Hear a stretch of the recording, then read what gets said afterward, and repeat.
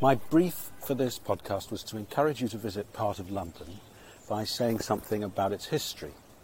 So I thought I'd talk about Hampstead village, where I've lived for the past 15 years, and about one of its greatest inhabitants, in quite a crowded field, the English landscape painter John Constable, who lived here for the last 10 years of his life. I'm a philosopher, and among other things I write about the philosophy of art and philosophical logic. I'm particularly interested in the concept of truth and how we think about the truthfulness of works of art. But we'll get to that and how it's connected with Constable in due course. I'm recording this in Hampstead, which is about 3 miles from UCL, just 4 stops on the Northern Line. Hampstead has become very gentrified during the last 20 years, and today it's filled with elegant boutiques and cafes, hairdressers and estate agents, sushi bars and ice cream parlours. It also has a famous creperie, which has been here since 1980 and is just at the end of my lane. Hampstead Heath, which is a couple of minutes' walk from the high street, is a wild park with woods and meadows and ponds and spectacular views across London, so it's worth a visit. But right now I'm not on the Heath or queuing for a crepe. I'm in the cemetery on the slope of the hill beside the parish church, taking my little boy for a walk, as you may be able to hear from time to time. It's a romantic place, shaded by tall trees. Looking around I can see 2 tall chestnut trees with last year's leaf fall thick on the ground beneath them, several massive yew trees, and lots of holly bushes, which have been endemic in Hampstead for a couple of 100 years because they used to lay the laundry across them to dry when laundry was a local cottage industry.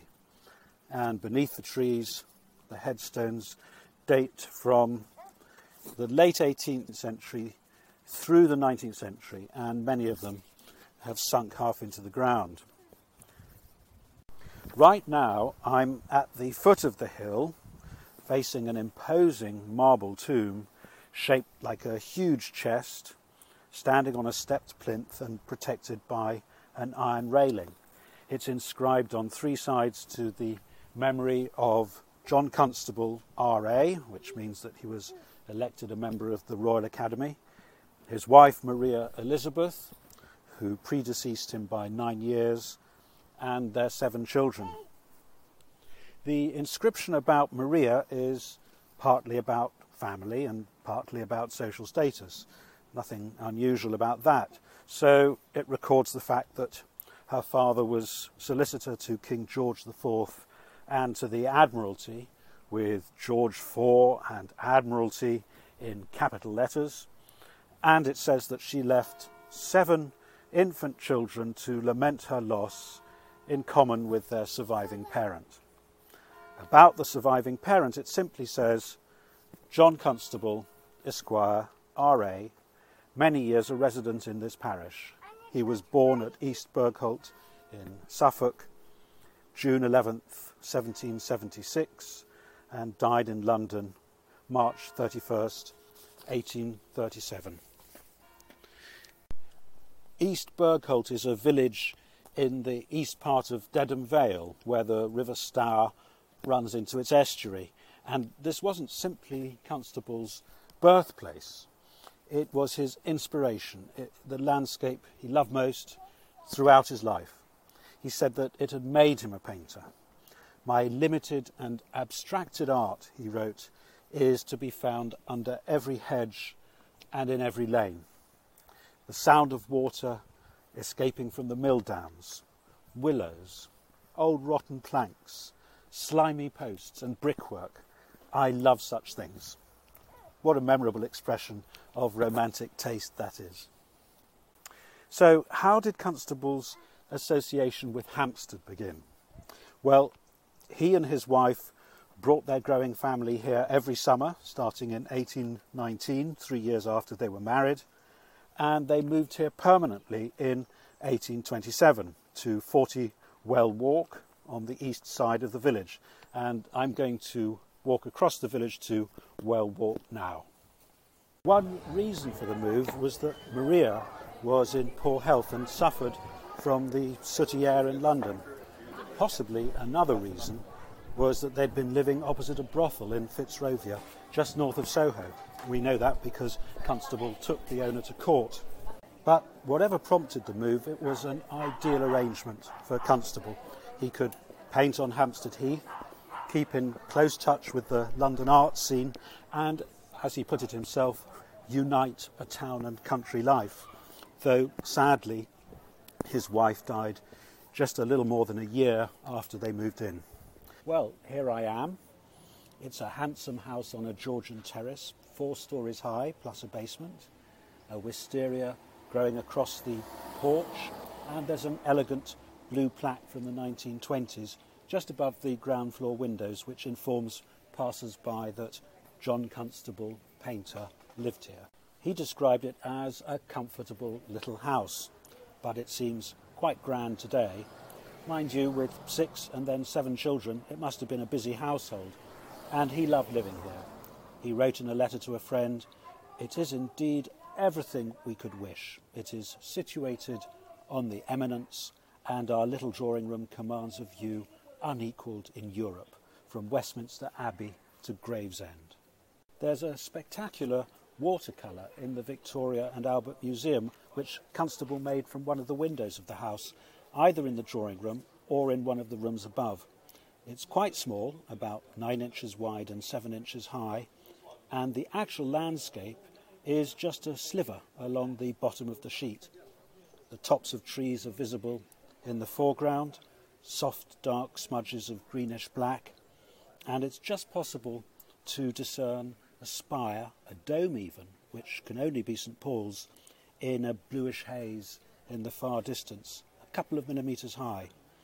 And above this sliver of landscape, occupying almost the whole sheet, is a magnificent study of clouds filled with motion and energy and light. Horizontal patches of blue sky show through white cirrus clouds tinged with mauve.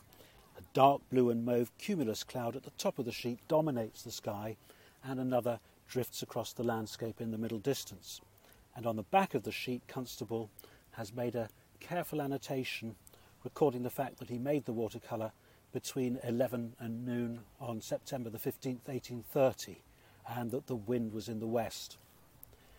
Constable believed that the sky presents a huge challenge to the landscape painter. It isn't normally the main focus of attention, but it is, I'm quoting him now, the keynote, the standard of taste, and the chief organ of sentiment of a painting. Organ of sentiment, that's a resonant phrase. I suppose it means that the sky establishes the emotional character of a landscape painting. It sets the mood.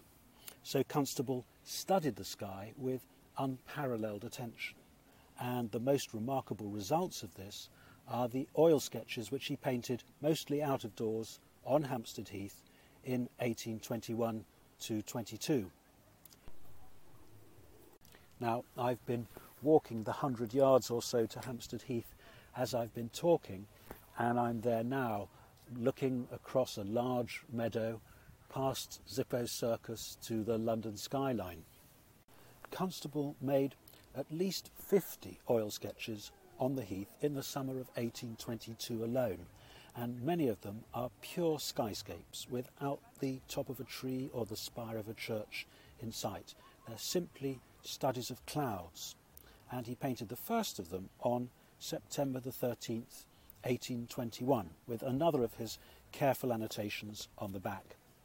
1 o'clock, it reads, slight wind at northwest, which became tempestuous in the afternoon, with rain all the night following. It sounds like a sentence from the shipping forecast, and in fact, Constable was intensely interested in meteorology, which was a rapidly developing science at the time.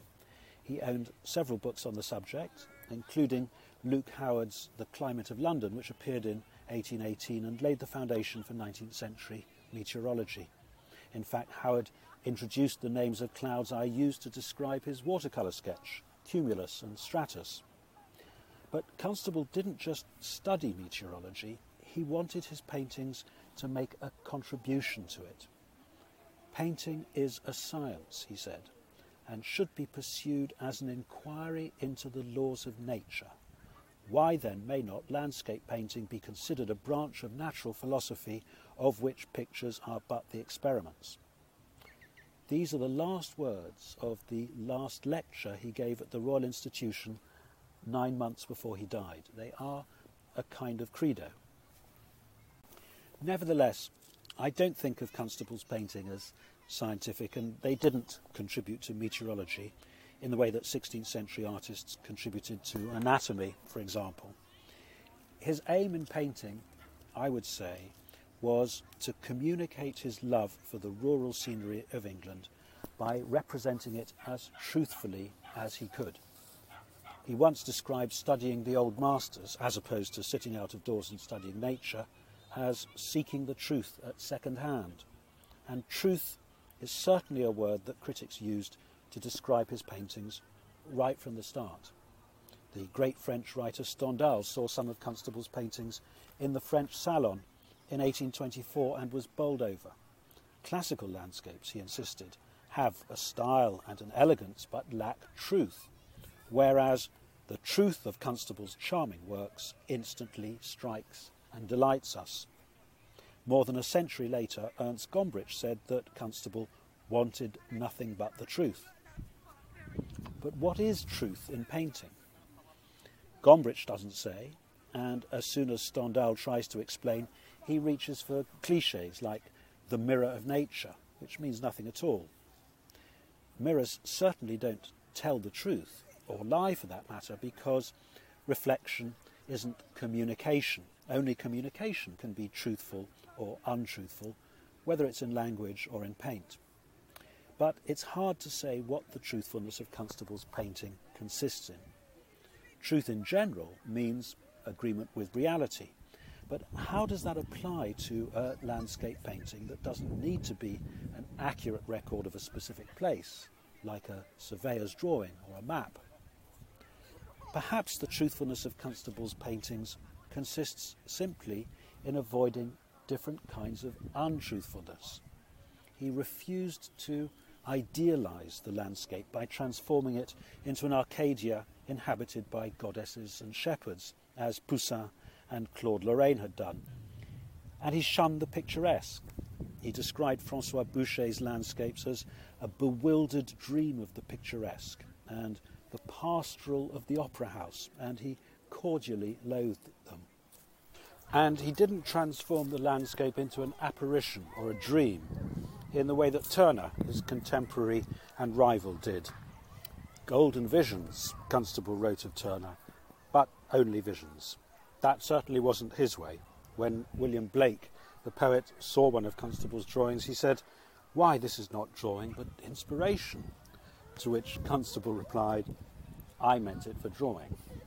So there we are. Hampstead would be well worth visiting, even if Constable hadn't lived here and painted on the heath. But if you come to Hampstead, walk across the heath, enjoy the views across London, and look up at the skies that Constable observed and recorded in his great sketches. And don't forget to get a crepe from the creperie on Perrins Lane as well.